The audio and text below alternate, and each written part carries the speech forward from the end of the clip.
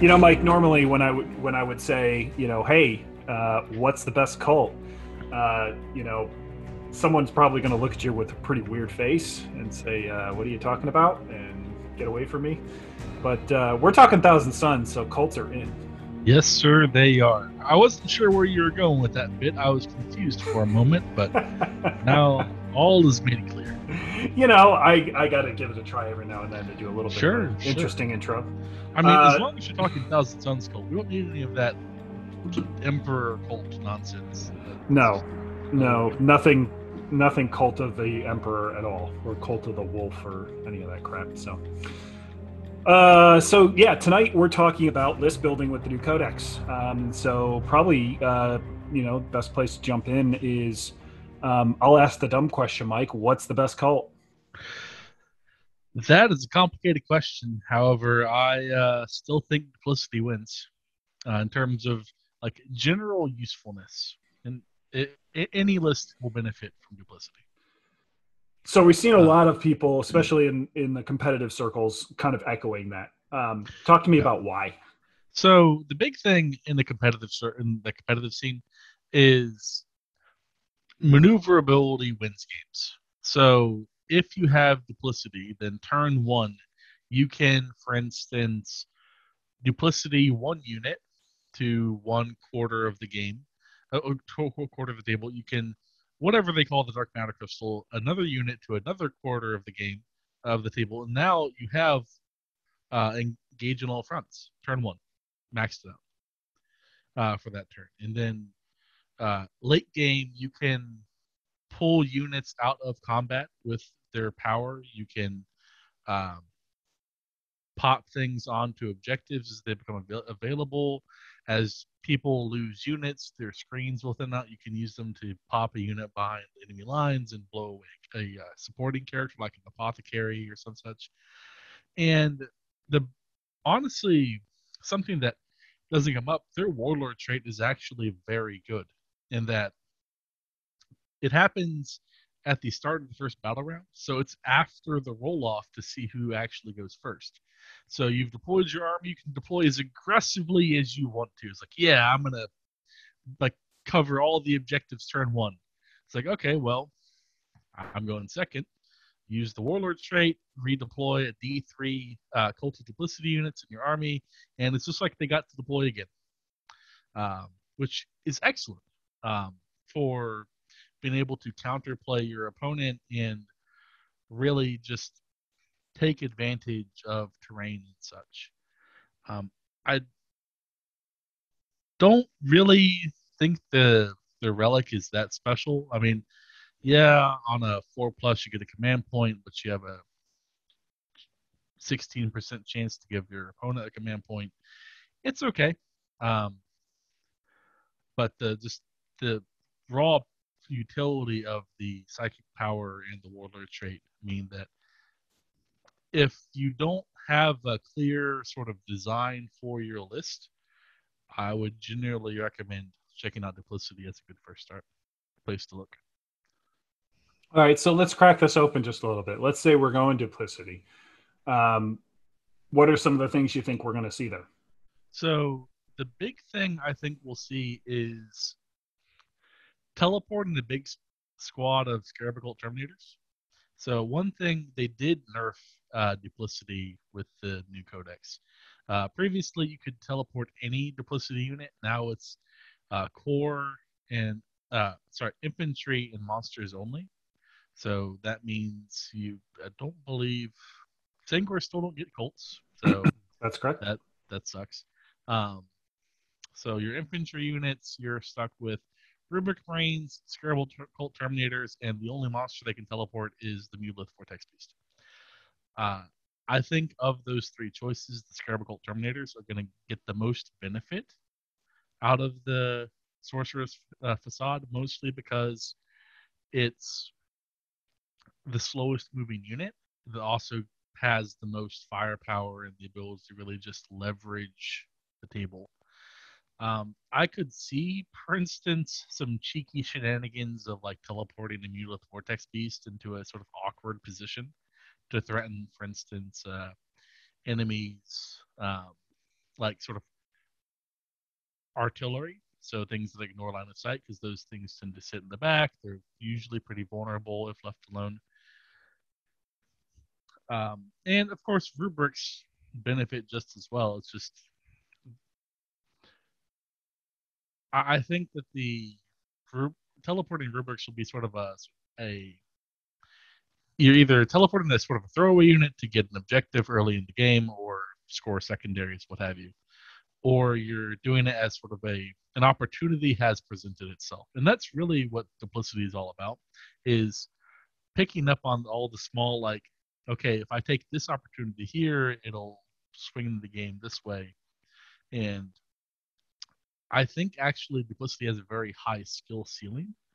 And to really be able to use it to the most of its potential, you really have to be good at the sort of the spacing and the flow, reading the flow of a game. But maneuverability, like I said, is king. If you can outmaneuver your opponent, you win. So it sounds like things like mutaliths, maybe a demon prince, because you can do that with a demon prince and seize a Oh yeah, monster. demon princes are a valid target. Yes. So you've got some options. I would imagine that demon princes and mutaliths, at least one in each duplicity list, is probably going to be a staple. Yeah. So I was actually been reading through the new book again today, for like my fifth time or something since it's released. Demon princes actually came out of this new codex very well. Surprisingly so. I actually didn't particularly like demon princes in the previous codex. I thought that as much as they were really good on sort of like in a vacuum, if you actually looked at how they worked with lists, they just always seemed like a trap unit to me. Like when compared to the other options for HQs. But now with we have the various relics that they can take and the ability to really customize our characters, which is a really good strength of this codex. I think that they really tapped into the idea that Thousand Suns are like strongest with what we can do with our characters.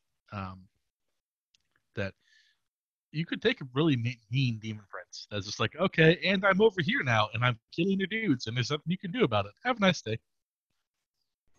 Yeah, and the other interesting thing is the fact that your your cap on demon princes is not one per army; it's one per detachment. Correct. So it's totally reasonable for you to potentially take two patrols and grab two demon princes that way. Yep. And if you really want to like maximize your patrol slots, you take in each one, you're taking a demon prince and an exalted sorcerer, and then that opens another sorcerer, for instance. And so you're getting like six characters there and two demon princes at the same time. That's not a bad place to start playing with some ideas. Yeah. And really your most lists are going into say two, like if you're taking a battalion, you're taking two squads of rubrics in that battalion most likely. Yep. So you're already, I mean, you've already met two patrol requirements. So if you can spare the two CP, that's not bad. And that's really the only place where things start to get kind of expensive, because then you're talking six characters, you want to start paying for relics and warlord traits and Sure. upgrades and all that stuff. I find it that before long you're throwing so much into each of these characters. Like if you've got six of them, even if it's just hypothetically like three exalted sorcerers and three regular sorcerers, that's nearly 600 points right there in just HQ units, which is more than a quarter of your army in just that one area that's there. Not saying that that's wrong, but just something to be aware of the fact that things like assassinate, things like Abhor the Witch, they really start racking up points against you pretty quick. Yeah. And there is something you definitely need to sort of balance is how much are you wanting to sort of dedicate towards really capping out on the characters versus Right. um, denying secondaries, which is always about a very difficult balancing act. So I'll pose this. There is an interesting thing I've been looking at that you can potentially do. Um, in games, or especially we're talking match play games here. We're talking the chapter approved missions as kind of our, just for framing here, what Mike and I've been talking about, the context here. Most of these are going to be those chapter approved missions, the standard match play, mission set out of the tournament pack. That's traditionally what most of the games are going to end up getting played on. When you're talking about that, you're generally looking at building for the mission and to be able to play the missions themselves. One thing I was really thinking about looking at this is the fact that most of the secondaries for Thousand Suns are on more of the defensive side or the defensive category. So, if you were to say, okay, an offensive secondary is, say, what is it now? The one where you get each quarter. Um, Engage on all fronts. Engage on all fronts. Thank you. So engage on all fronts is an aggressive, or not aggressive, but offensive strategy or offensive secondary. So you've got to go to the other side of the board. You've basically got to, go on offense. Yeah. Something like To the Last on the flip side is a good example of a defensive secondary where you're facing someone who has to come to you or someone who doesn't want to come to you. And, for instance, Tau. Well, let's say Tau doesn't want to come to you. They want you to come to them and they want to shoot you along the way. Well, what if I just take something like To the Last and I design my list in such a way that 3 characters happen to be the most expensive things in my list? So, for example, a Demon Prince with wings will cap out at about 180. A Aramon on a disc. Now you're talking like what, 160, 170, something like that. Sure. And then an Exalted Sorcerer, you throw that on a disc. You give it the Kopesh. You give him the Dilettante upgrade. Yeah. So you're already up to 170 points. Now, what gets really interesting there is at 170 points, the only units that go above that are a 5-man unit of Scarab Cult. They're the one thing you get squeezed out of using. But if you look at everything else in the book, you can take one of it and you're not going to exceed 170 points. And even if you hit 170 points, you can tailor what you want to be the third option there that gets taken. And the point is, when you start looking at Abhor the Witch, and if you design your list right, now 9 points of Abhor the Witch are in 3 characters in your list. And to defend 3 characters gets a little bit easier in a game. So if you want to start to play defensively, you can play into some of the strengths there with Thousand Suns, where they can, not every cult has the mobility that Duplicity has. So you can start walking outside of Duplicity and into some of these other cults, and maybe keep some of the secondary design in mind, where, okay, if I kill, say, your 2 rubric squads, that's what, 4, let's say I have 3 rubric squads. I'll just say that's 6 points in Abhor the Witch, right? So someone will look at your list and say, well, I can max Abhor the Witch against you because you're Thousand Suns and you're just loaded about it. A lot of people will just fall right into that and go for that. And you're like, great, I'm taking To the Last as part of my strategy here. And there we go. And now 9 points of it, more than half of those secondary points are coming from killing those 3 characters. So all I basically have to do is keep those alive. And that's points for me at the end of the game. So, and with healing and all that stuff, there's great mechanics for us to do that. So let's, now thinking about that, let's tap into where I think probably the second best cult, or I would say in the top tier of cults here still. Knowledge is probably the second one, in my opinion. And just to set you up here, Mike, I know you're playing Knowledge right now. Maybe you agree, maybe you don't. But being able to essentially reroll ones to wound is probably among the best warlord traits, and I would say goes right. It's not a warlord trait; it's a psychic power. Yeah, I'm sorry. I'm sorry. Yeah, the psychic power that lets you reroll wounds against a unit. So you pick an Yeah. enemy unit, Any cult of cult knowledge of unit that knowledge. shoots at it rerolls once to wound. Yep, Um, which yeah. makes a So really big difference when you're talking about yeah. for instance, contemptors, contemptor dreadnoughts with the Volkites, which are really popular. Well, you're doing mortal wounds on sixes, so you Yeah. want to be able to reroll those wounds, right? Yeah. So one thing that's important about cult of knowledge and the way that they've literally left it alone, as far as I can tell, is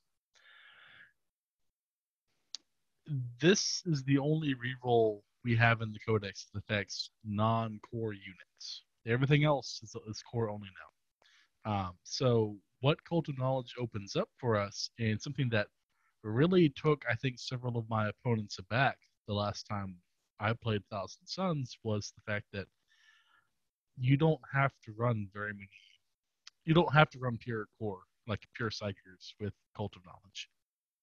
Just enough to sort of cast the power every turn for the rest of your army to make use of. So a good example, I had a Forge Fiend in my list the last time I played, and there would be occasional turns where, okay, well, I can't spend the point for Demon Forge, but even the ability to reroll ones off of that uh, improved his ability to kill exponentially. The fact that we have the ability to increase the strength on our guns by one off of the Infernal Master, and then spend 2 to add 1 to our wound rolls. So now bolters are wounding Marines on 2s. You cast this, you're wounding them on 2s, rerolling 1s. And then you have an Exalted Sorcerer nearby, your unit of Rubrics, Secure Cults.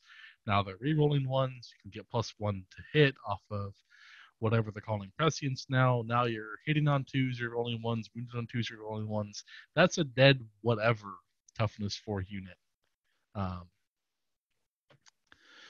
I mean, I think the only thing that would possibly survive that would be, I guess, transhuman would counter that, but Yeah, that eh, that seems to be the big thing that gets in the way of almost any good shooting combos. Just transhuman Marines, unless you've just got bulk fire. So things like yeah, Scarab Cult Terminators, you just overload them with so many bullets that yeah, you're eventually going to roll some ones in there. yeah. But even then, you're still rerolling 1s. It's not like it's wasted. Right. And Right. It's the big stuff is your bonuses to wound, mhm, there's no point when your opponent's going to use transhuman, unless it's a really big squad and you want to make them burn through their command points. There's no big point in really trying to go like I'm going to wound on 2s, right? So yeah, you give the combi bolters +1 strength, and then you use the 2 point, you know, renamed veterans of the long war strat to get +1 to wound. So you stack all that stuff, and wounding on 2 sounds great, but they're just going to counter that with transhuman. So sure. there's no point in going all in on that in those scenarios. Yeah, I mean, but that's the thing. It's not always going to be the case, and so Mm-hmm. if that's the sort of the full extent of, if you want to stack all of your bonuses and make this thing one thing kill the Jesus out of something, it is an option against some targets. I think definitely with Cult of Knowledge, the one thing you really go in on is, you have an exalted sorcerer. You have the ability to obviously cast this power. Load up on something like Contemptor Dreadnoughts with Volkites, or Hellbrutes with Mm-hmm. multi meltas, or alternatively plasmas. I think it's Yeah, kind of splitting hairs which one you want to go I with. They're mean, both equally good in different scenarios. yeah, So the big thing is how aggressively you want to play it. So with the plasmas, you have the ability to sort of sit back a little bit and just make shots from relative safety with your plasma cannons. Whereas the multi meltas, you have to be a little closer. But if your opponent is playing really aggressive with their armor, well, they're gonna regret it. And the great thing with the Hellbrutes right now is just the value you're getting, because it Yeah. used to be that 5-up invuln was what really kind of sold the Contemptors over the Hellbrutes. And now you Mhm. don't have that. So now you're kind of getting a little bit of like catch up work done by the Hellbrutes to bring them up to par with the Contemptors, where Yeah. That and they the finally gave them the -1 damage. yeah, exactly. And so Yeah. the real thing I see with the Contemptors now that is kind of keeping them in the game is Volkite. Yeah. That's such a good gun right now, and frankly, my own gut tells me that at some point there's going to come a nerf there where they're either Sure. going to make that more expensive, which I think is probably what's most likely to do happen, that they'll fall out of favor. Yeah. And if you're in a position where it's like, hey, do I load up on a bunch of these? I wouldn't recommend it. I would wait and see, and I would Mhm. probably go the Hellbrute route right now, just simply because you've got point value there.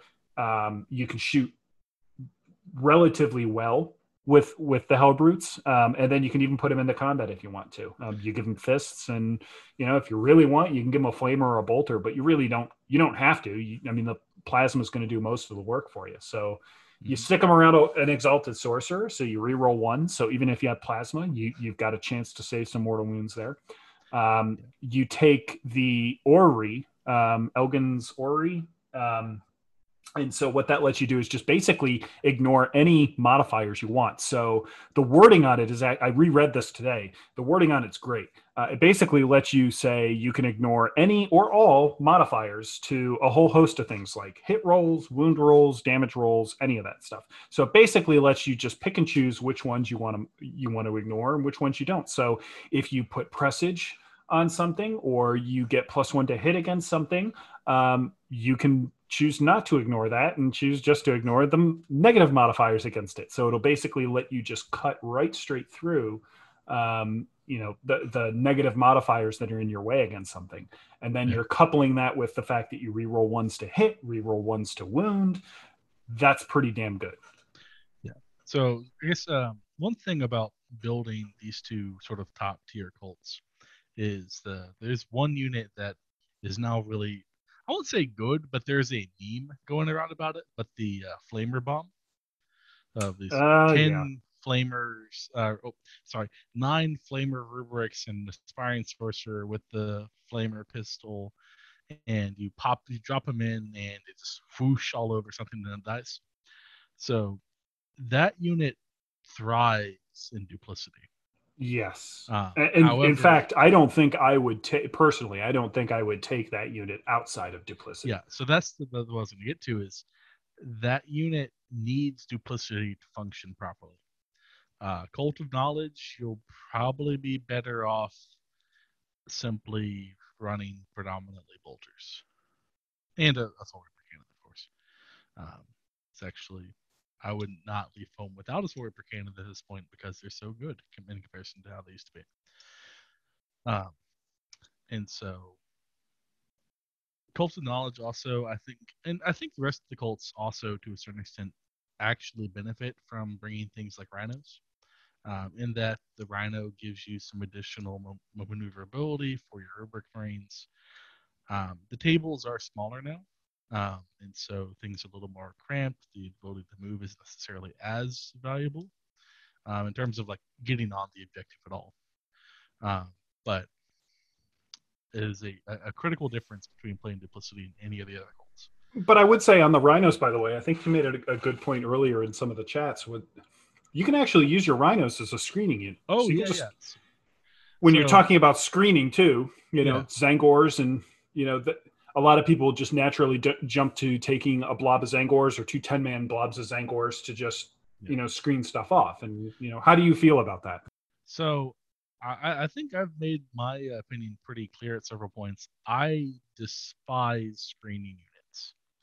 I think if you're going to add a unit to your codex, it should be a unit that's like, okay, I'm going to use this thing proactively to do this thing that will allow me to win the game. Screening units to me are a unit that you're taking to prevent your opponent from doing something bad to you, But if your opponent isn't using, for instance, if you're playing Tau, those screening units are useless. Same thing for playing guard, for playing most of the sort of by the book Space Marine chapters. Obviously, Blood Angels and White Scars are an exception. Black Templar, I guess, when they get their book here in a month or two. Um, and so those would be games where it's like, okay, well, I'll try to use them as, I don't know, objective secures, or they'll take actions, but they don't synergize well with the rest of the Codex at the moment. And they aren't as survivable as the extra half of a rubric squad you could have gotten for the amount equivalent points of Zengors, or I guess two rubrics for a squad of cultists. Um, I don't like taking the unit for that purpose. Whereas knowing sort of the beauty of being knowing your list very well is if you can look at a situation, it's like, okay, I know that bloodletter bomb, to use an example from last edition, is going to come down and he's going to make the charge. It's going to kill the bejesus out of whatever uh, he hits. So in that case, you sort of keep your army in the center. You control where he can come down, and then the thing is, after turn one, the rhinos should have already done their job. They've allowed you to disembark and then move the extra distance to get to where you need to go to be in sort of in your turn one objective spot. And so after that, anything else that they do is gravy. So if you have a multi-melt on them, they can go around and like, ah, I'm a tank hunter. Or they can screen out deep strikes, control objectives, any number of things.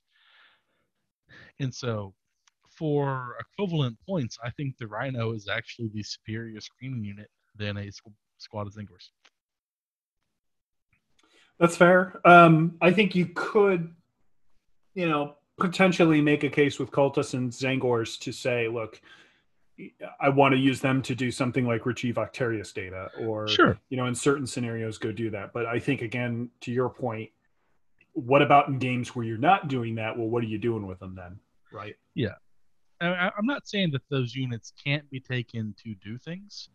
I'm mostly arguing the semantics of why you're taking them in the first place. Right. I think that should always be a like, well, what if this happens? Should Right. be sort of one of the last reasons you add something to your list as opposed to something that's more sort of proactive. Right. So what you're saying, if I'm hearing you right, is when you're saying, hey, they have to have a purpose. The purpose is not a niche scenario against certain armies, right? Like, Yeah, I'm I getting mean, charged. The scenario is, hey, in every game, I'm either doing this or doing this with mhm, them, right? yeah. Makes sense. So, all right, we've got the two top cults, obviously knocked out. Do we have another cult that you want to put up in that upper bracket? So I was reading through the cults again, like I said, and Cult of Magic is still pretty good just by sheer virtue of Astral Blast.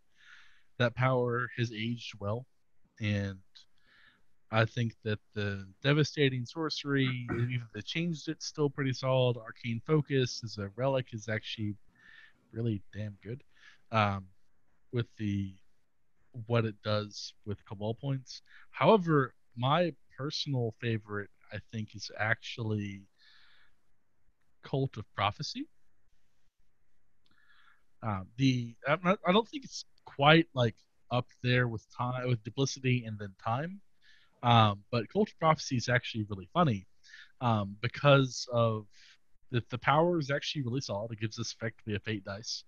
That's like, okay, well, I cast the power on a 6 up, I roll a d6, and now I can trade that d6 in for whatever you rolled when you cast the power on any hit, wound, advance, charge, psychic test, deny the witch, or morale test for a Cult of Prophecy unit from your army until the beginning of your uh, next psychic phase. So you roll a 1. All right, well, I'm going to put that to the side, and now when I have to make a morale test, I'll use the 1. Or you roll a 6. Well, you can use it to almost guarantee a charge. You can use it to guarantee, like, improve your psychic test, or deny the witch test.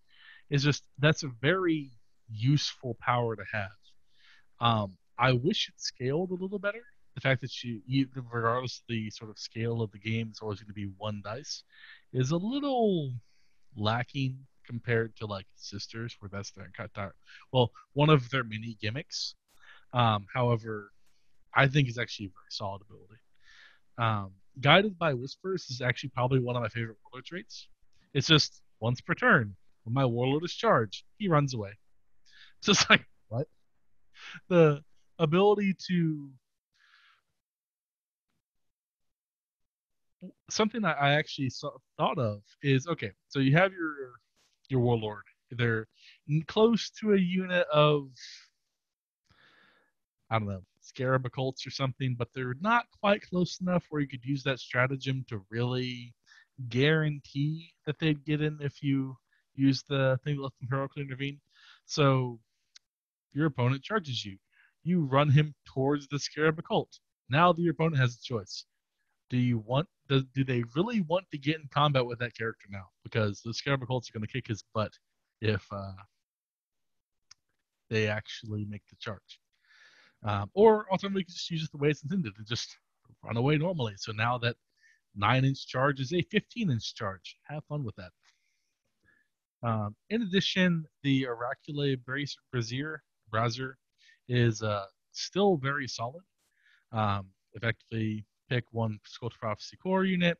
That unit can reroll one hit roll, wound roll, or damage roll when it shoots or fights.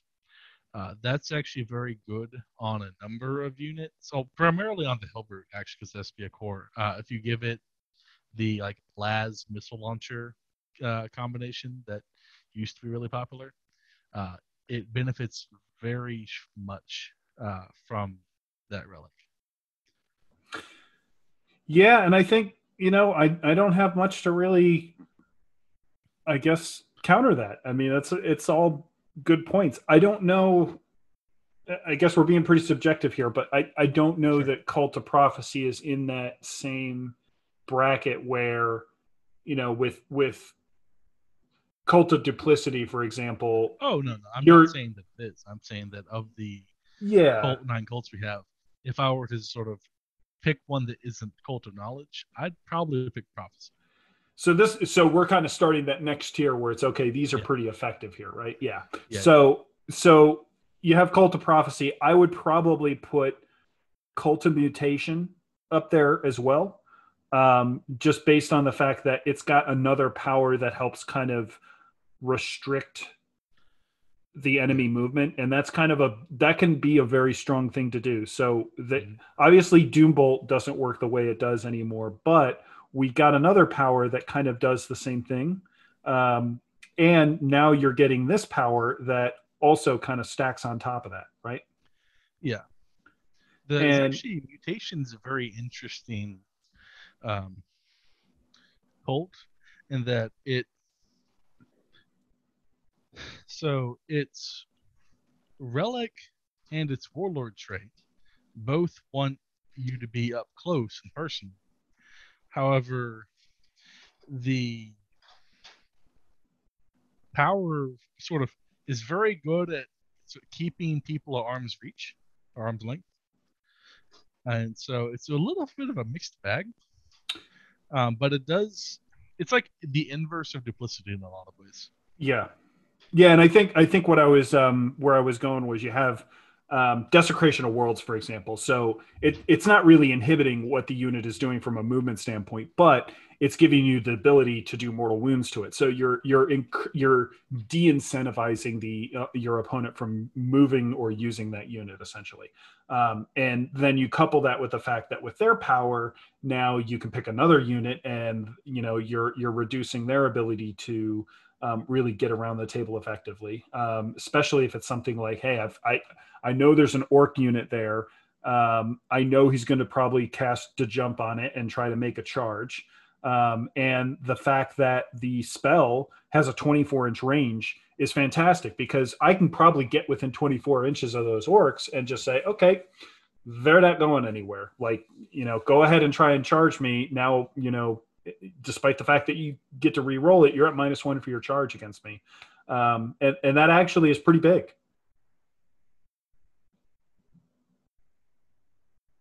Yeah, the I don't know, that's And actually, it's not even what even better. It's not even you have to get within 24 of the orcs. It's 24 of a terrain feature yeah. that they're within 3 inches of. That's even better, and it works just like Desecration of Worlds. So you can actually double in with both those spells and just go in on limiting the opponent's movement. And that, just like you said, it's inverse duplicity. You're essentially, instead of you moving really good, you're making them not move as good.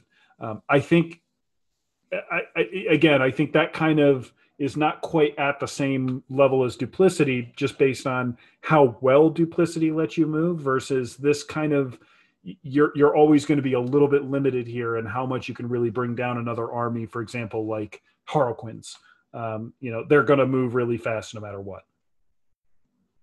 Yeah. But the warlord trait is great.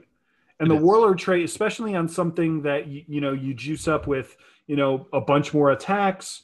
You're just, the fact that each unmodified hit roll of 6 gives you a mortal wound.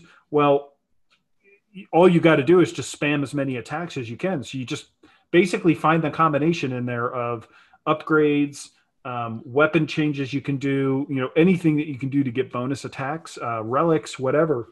There you go. I mean, that will obviously give you just a whole bunch of stuff. And you could basically just sling this big murder ball at something and just hope you do a bunch of mortal wounds. And that helps you get through stuff like, maybe Blade Guard or Death Guard or something where, hey, my smites didn't go off really good. Well, there's your backup plan. Just charge them in, do a bunch of mortal wounds.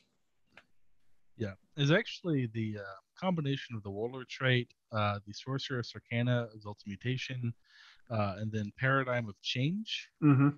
and then the psychic power to get additional like +1 attack on the exalted sorcerer Mm-hmm. gives you a surprisingly effective beat stick that just has the potential to shot a decent number of Mm-hmm. mortal wounds. Yeah, you're hitting on Um, 2, and you re-roll your yeah, reroll ones, your and ones. just you're hoping to fish for some 6s. Yeah, And that's in addition to any of the other damage too. So you still get to do the rest of your attack sequence there. yeah. Um, so the next cult I would actually sort of want to look at is one that also gets talked about a lot. And was actually fairly popular as sort of a niche cult in the previous codex as well. But Cult of Time, It's a uh, trap. it is, but there's something really funny you can do with it. That is the only reason why I bring it up. So Cult of Time only works with Scarab Cult Terminators in a sort of general sense. Their thing is that they can cast power to revive one unit, one model at full wounds, and they can res through warlord with the relic. It's actually pretty cool. And then I think there's a combination of like a psychic power and then it's a stratagem still. I think that allows you to heal models. And so if you're going to take Cult of Time, which David said it's a trap, and I'm sure he can explain why here in a second. If I were to take Cult of Time, I would double down on it and just take a Vanguard detachment of Cult of Time. Like 3 squads of Scarab Cult Terminators. And that's pretty much all you can afford at that point, if I recall correctly. Um, and really, just you're playing the equivalent of the Death Guard Terminator list, which has pros and cons. But David, please go into why it's a trap. Why this is a bad Why? idea. Why is this a bad idea? Well, okay. So first of all, you're getting one model back. Yes, The unit has to be alive to get that model back. it does. What are the chances of the unit still being alive? I mean, if it's a Scarab Occult Terminator unit, depends on what's shooting at it, but I would say pretty decent against most things. All right.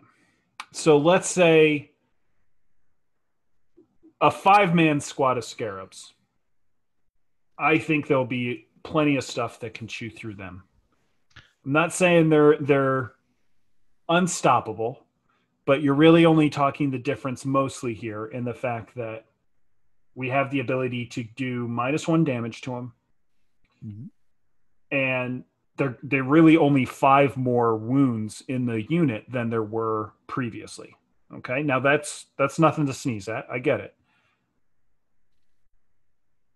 Most of the stuff that we have out there is 2 or 3 damage weapons that, I mean, the plasma is a very good example of something that would just chew right through them as soon as you talk about throwing enough AP that you're at a 5-up save.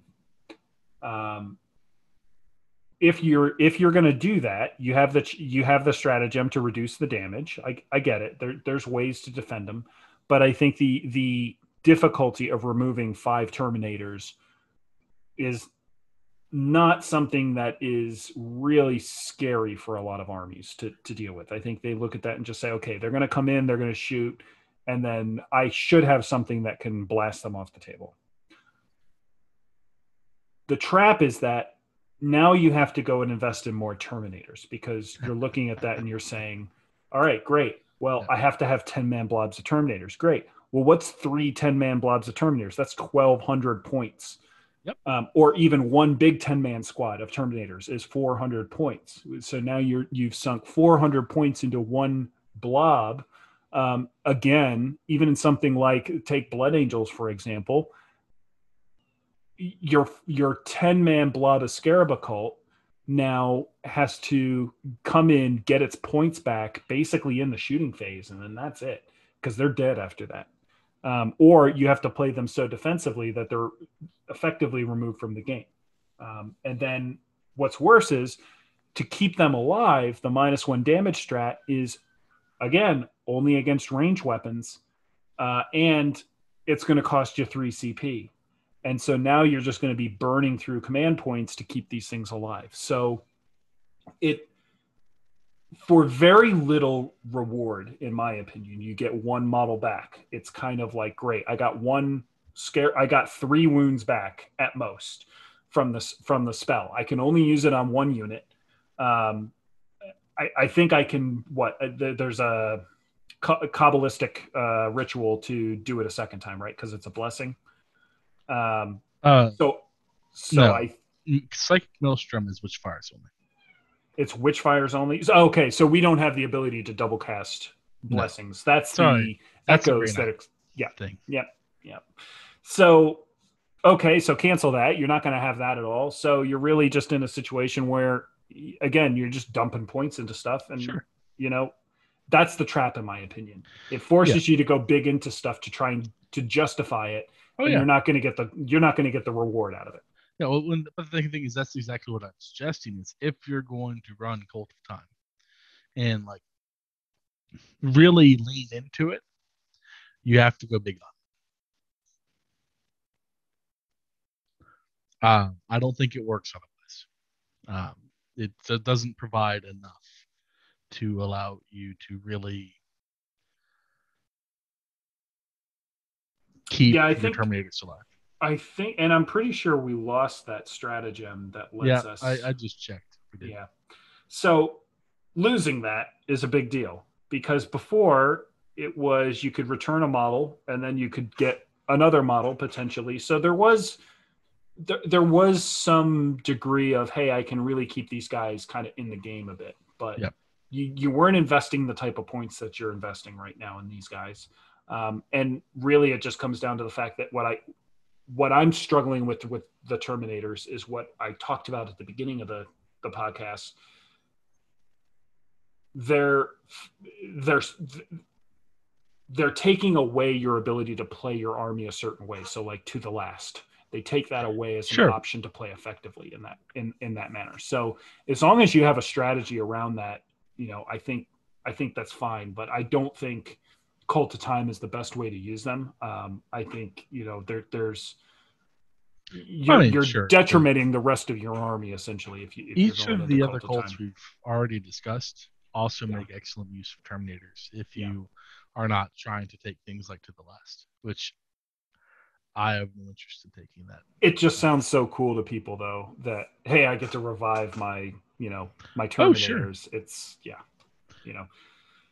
But hey, if you're not playing a match play game, you go right ahead, do it all the time. You can Yeah. cast that multiple times and just don't care. Yeah.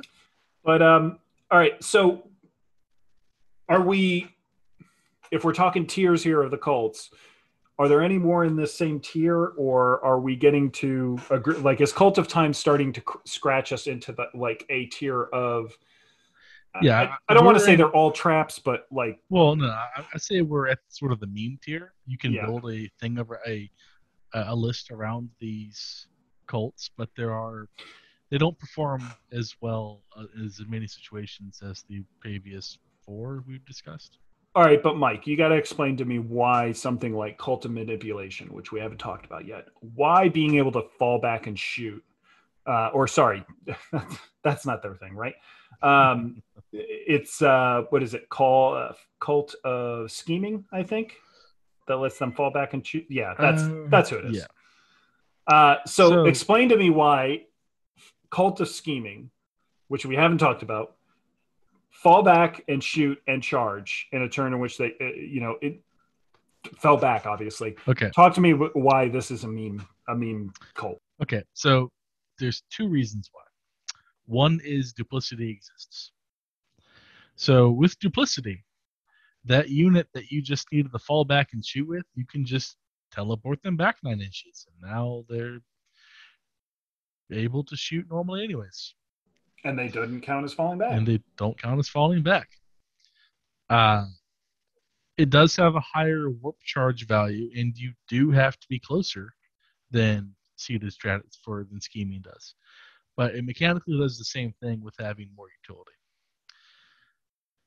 The other reason why this thing I don't really feel doesn't really do a ton is so for the fallback in charge, the only unit we have that's core that really cares about that are the Rubric Marines. No, not Rubric. The Scarab Occult Terminators, which, as you've already picked up on, uh, have some issues with certain types of secondaries. Um, but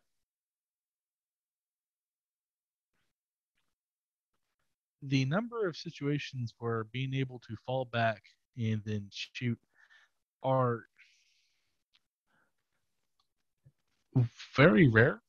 I feel things that want to charge you, especially in the current meta where everything's multi damage or anything like that, are probably just going to wipe out a squad of rubrics, even at 2 wounds.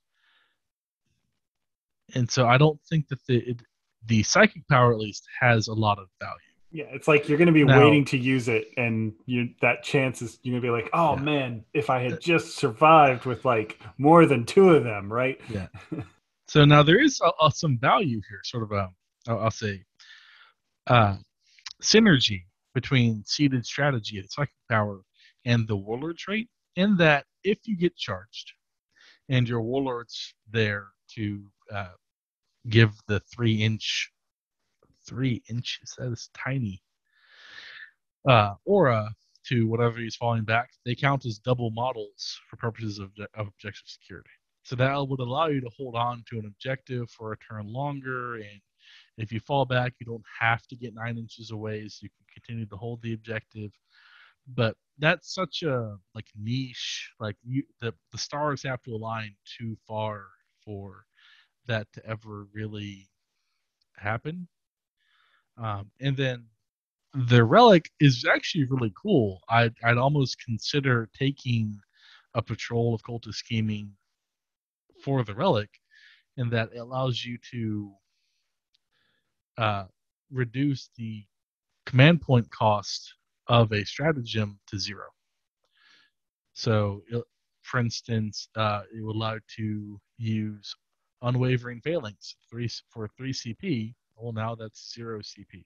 Yeah, You're that is actually very good. paying for the cost of your patrol by making use of that. You get 1 free CP out of it. I mean, the main problem is there's only what 2 stratagems that cost 3. That and coruscating beam. Webway infiltration costs 3 if you put 2 units in reserve. But you actually can't even use it with webway infiltration because that one's before the game starts. So unless you have a good target for unwavering phalanx, I wouldn't consider scheming. Yeah. As anything more than like, I would say like raw infantry spam. Like, I have 60 rubric marines. We will line up like gentlemen and walk forward. Is the list that cultist gaming really wants to play. Yeah. Cult of Change. Yeah. Nothing too great. I mean, like, so I mean, reducing the number of attacks on something is kind of cool, but yeah, is it really going to make that big of a difference? I don't know. Here's my thing with Cult of Change. So Cult of Change is actually really good against certain armies, but those armies tends to be the ones that like to drop a 10-man unit of like Vanguard vets 9 inches away and make a charge on 6 plus a d6. So you don't even get the chance to cast the attack reduction power. And then their warlord trait, Fickle Nature, I believe is just an inferior version of the generic warlord trait, except this one lets you fall back in as well. It's like, okay, but if Aether Stride, I think, is the one that it's similar to. This one lets you reroll charges. I thought Aether Stride lets you reroll charges. It used to. It doesn't do that anymore. All right, Aether Stride. Okay, so let's compare the two. Fickle Nature for Cult of Change. You can re-roll charge rolls made for this warlord. This warlord is eligible to shoot and charge in a turn in which it fell back. Okay, that's pretty decent.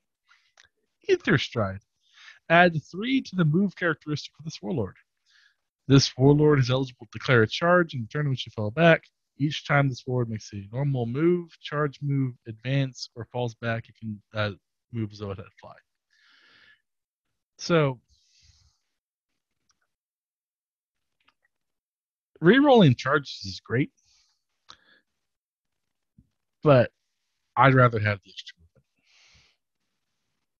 Unless I'm deep striking the character down, in which case rerolling the charge is awesome. But and I guess I must have misread something because I thought at some point I had read that it could advance and charge, but Aether Stride is not advance and charge. No. It is just fallback and charge. Yes. So, yeah, I don't particularly think Cult of Change operates particularly well in regards to the second power and the warlord trait. The Sorceress Arcanaphore is actually really cool. You can so once per battle round in the psychic phase, you can choose to have the bearer change a model psychic test so that if it's an ally, 1s become 6s, and if it's an enemy, 6s become 1s. That's really funny, and against the right army, that's actually really good. Even for Thousand Suns, it's potentially really good. But the rest of Cult of Change, I don't have much use for.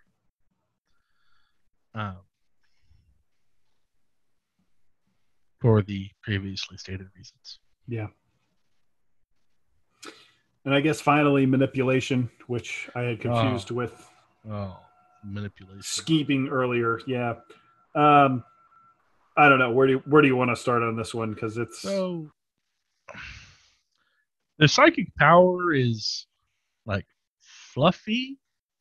It does a mortal wound, and then it subtracts 2 from psychic tests.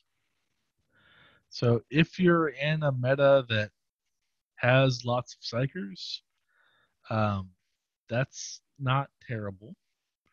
But Yeah, the problem is it only affects one unit, so it can't be against Grey Knights because they have so many Psychers it almost doesn't matter. The Warlord trait is actually really good. It makes it so that when attacks are made against the Warlord, hit, wound, and damage rolls cannot be rerolled. So if you put on a Demon Prince, they actually become more survivable against certain types of attacks. Uh, Mostly, I'm thinking like Sisters of with the Zealot on everything, or certain Space Marine builds. Don't Mechanicum, their super list at the moment also has some rerolls baked in. I don't know. I don't pay I attention think to it. Mars does. Yeah, Yep. And then there's their relic, Sorthus's Mirror, which it's basically cheese in his inch if you think of it that way. it is, except it's one infantry model that is within engagement range, and it's done instead of fighting. So But you're really what's not restricted from picking a character, though, right? sure? Well, sort of. So yeah, the model attacks its own unit, which I guess with the character they would just attack themselves. And until it is resolved that the shoot has been a part of your army for all rules purposes. If the result of these attacks is that the enemy destroys its own unit, the bearer counts as having destroyed that unit for all I think the purposes. big thing is it's instead of your bearer fighting. So you're putting Yeah, this on something like a little sorcerer or something, and you're hoping that something like I don't know Gazgul comes charging in, with a bunch of other stuff. is And Gaskell infantry still? I thought it was a monster. oh yeah, you're right. You're right. He is a monster. Yeah, Well, yeah. I mean, at the end of the day, yeah. So you you're hope for hoping some like the infantry Smash character or something, Captain right? comes in and you Right. manage to tag him with Right. this thing. It's not terrible. It's just unwieldy. It's just so just as planned that I'm sure it's Yeah, going to happen. And to whoever you are, hats off to you for pulling that off. I mean, yeah. I'm not saying it's not. I'm not saying it's useless. It's just that it's a little unwieldy, and so I tried to pull something similar to this one time against the manager at one of the Games Workshop stores I used to play at during the end times, where I had this thing where on a 2+ I won, but on a 1 I lost. And he charged in the gas into this unit. It's like, okay, moment of truth. I rolled the dice. I rolled a 1. Like, okay, I can re-roll it. I rolled the dice. I rolled another 1. And the gas just plowed through the unit and killed my entire army. Like, that's what this mirror reminds me of. Is I know that somehow this sorcerer is gonna like get into that key position where like Caldor Drago charges in and your sorcerer heroically intervenes and shines the mirror in his face, and then the sorcerer fails to roll higher than like I think that's how it works. You have to is there a roll? No. But like the thing just completely whiffs. It's like, all right, and now he dies. but it is, I mean, if you think about it like fluff wise or it Oh actually sure. happening on the battlefield, it'd be kind of funny. It's just, I mean, Smash Captain just smashes himself over the head. Like, Yeah. Captain, why did he do that? The Codex does not approve of this It action. does not support this. Yep. Well, Mike, closing thoughts on this. I mean, I think if you're going to build your list right now, cults are obviously the reason we went through this whole exercise. They're at the core of what you're going to do because they're Yep. going to drive how your army behaves. They're kind of like the flavor, right? Yeah. Um, and the rest of everything, you've got artifacts and warlord traits and stuff like that that are going to work across all of them. So it's really just a matter of okay, how are you going to actually make really good use of your cult powers here? And again, I think you nailed it in that duplicity and knowledge are the two that are really at the top of the spectrum here, Mm-hmm. and that you really can't go wrong, at least from a starting point, and go and using those. I mean, obviously, some of these other cults, as we covered, there's stuff you can do with it, as my categories, but there's nothing stopping you from getting into some of these other, cult of magic. You could find some Yeah. way to make it work, but I think you're mostly going to see, when you start seeing like competitive lists out there, you're mostly going to see folks really gravitating towards duplicity or knowledge, just from I can either sit back and shoot a lot, or I can basically just move all over the board. Yeah. And there is one thing that if you're wanting to be like make a strong list, your choice of cult informs what you're going to be taking in a very real sense. The main thing is that with Cult of Duplicity, you don't need certain like rhinos. There's no reason to take rhinos if you're Cult of Duplicity. But you're Well, going to want to. Well, actually, you could justify rhinos because sure, you but need to get some stuff up the board that you can't jump, right? maybe. I mean, it's debatable. Uh, it depends on sort of what your game plan is. But I think that with taking the right combinations of units, like what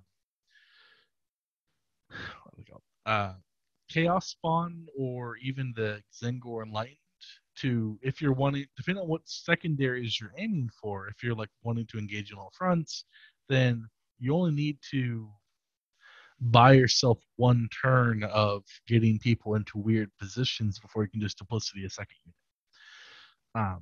And so I think as much as I love including rhinos in my lists because of everything that they bring to an army, and really the fact that people have hated on rhinos for so long is like, yes, I brought rhinos and I beat you with them. I would actually have to think hard about including a rhino in the duplicity list because of the limitations on the duplicity power. Is actually the one thing that is sort of not in duplicity's favor is the limitations on the power itself, that it only affects infantry and monsters. That would inform my list building to focus on bringing core units that are infantry and monsters, to sort of maximize on Codex synergy. With Cult of Knowledge, part of the reason why I like it so much, and I think I mentioned this earlier, is that it's completely open as to what you want to use it with. Regardless of what shooting, you're going to reroll once. And that opens up the rest of the Codex, in my opinion, to allow you to take some of these units out of our poor, neglected, heavy support section, and actually let them see the table. Well, obviously, the one cult we're missing out on here is the cult of Magnus did nothing wrong, right? Oh, well, I mean, I don't know how anyone can have forgotten that. I'm sure if you combine enough letters out of these other cult names, you could make a Magnus did nothing wrong cult.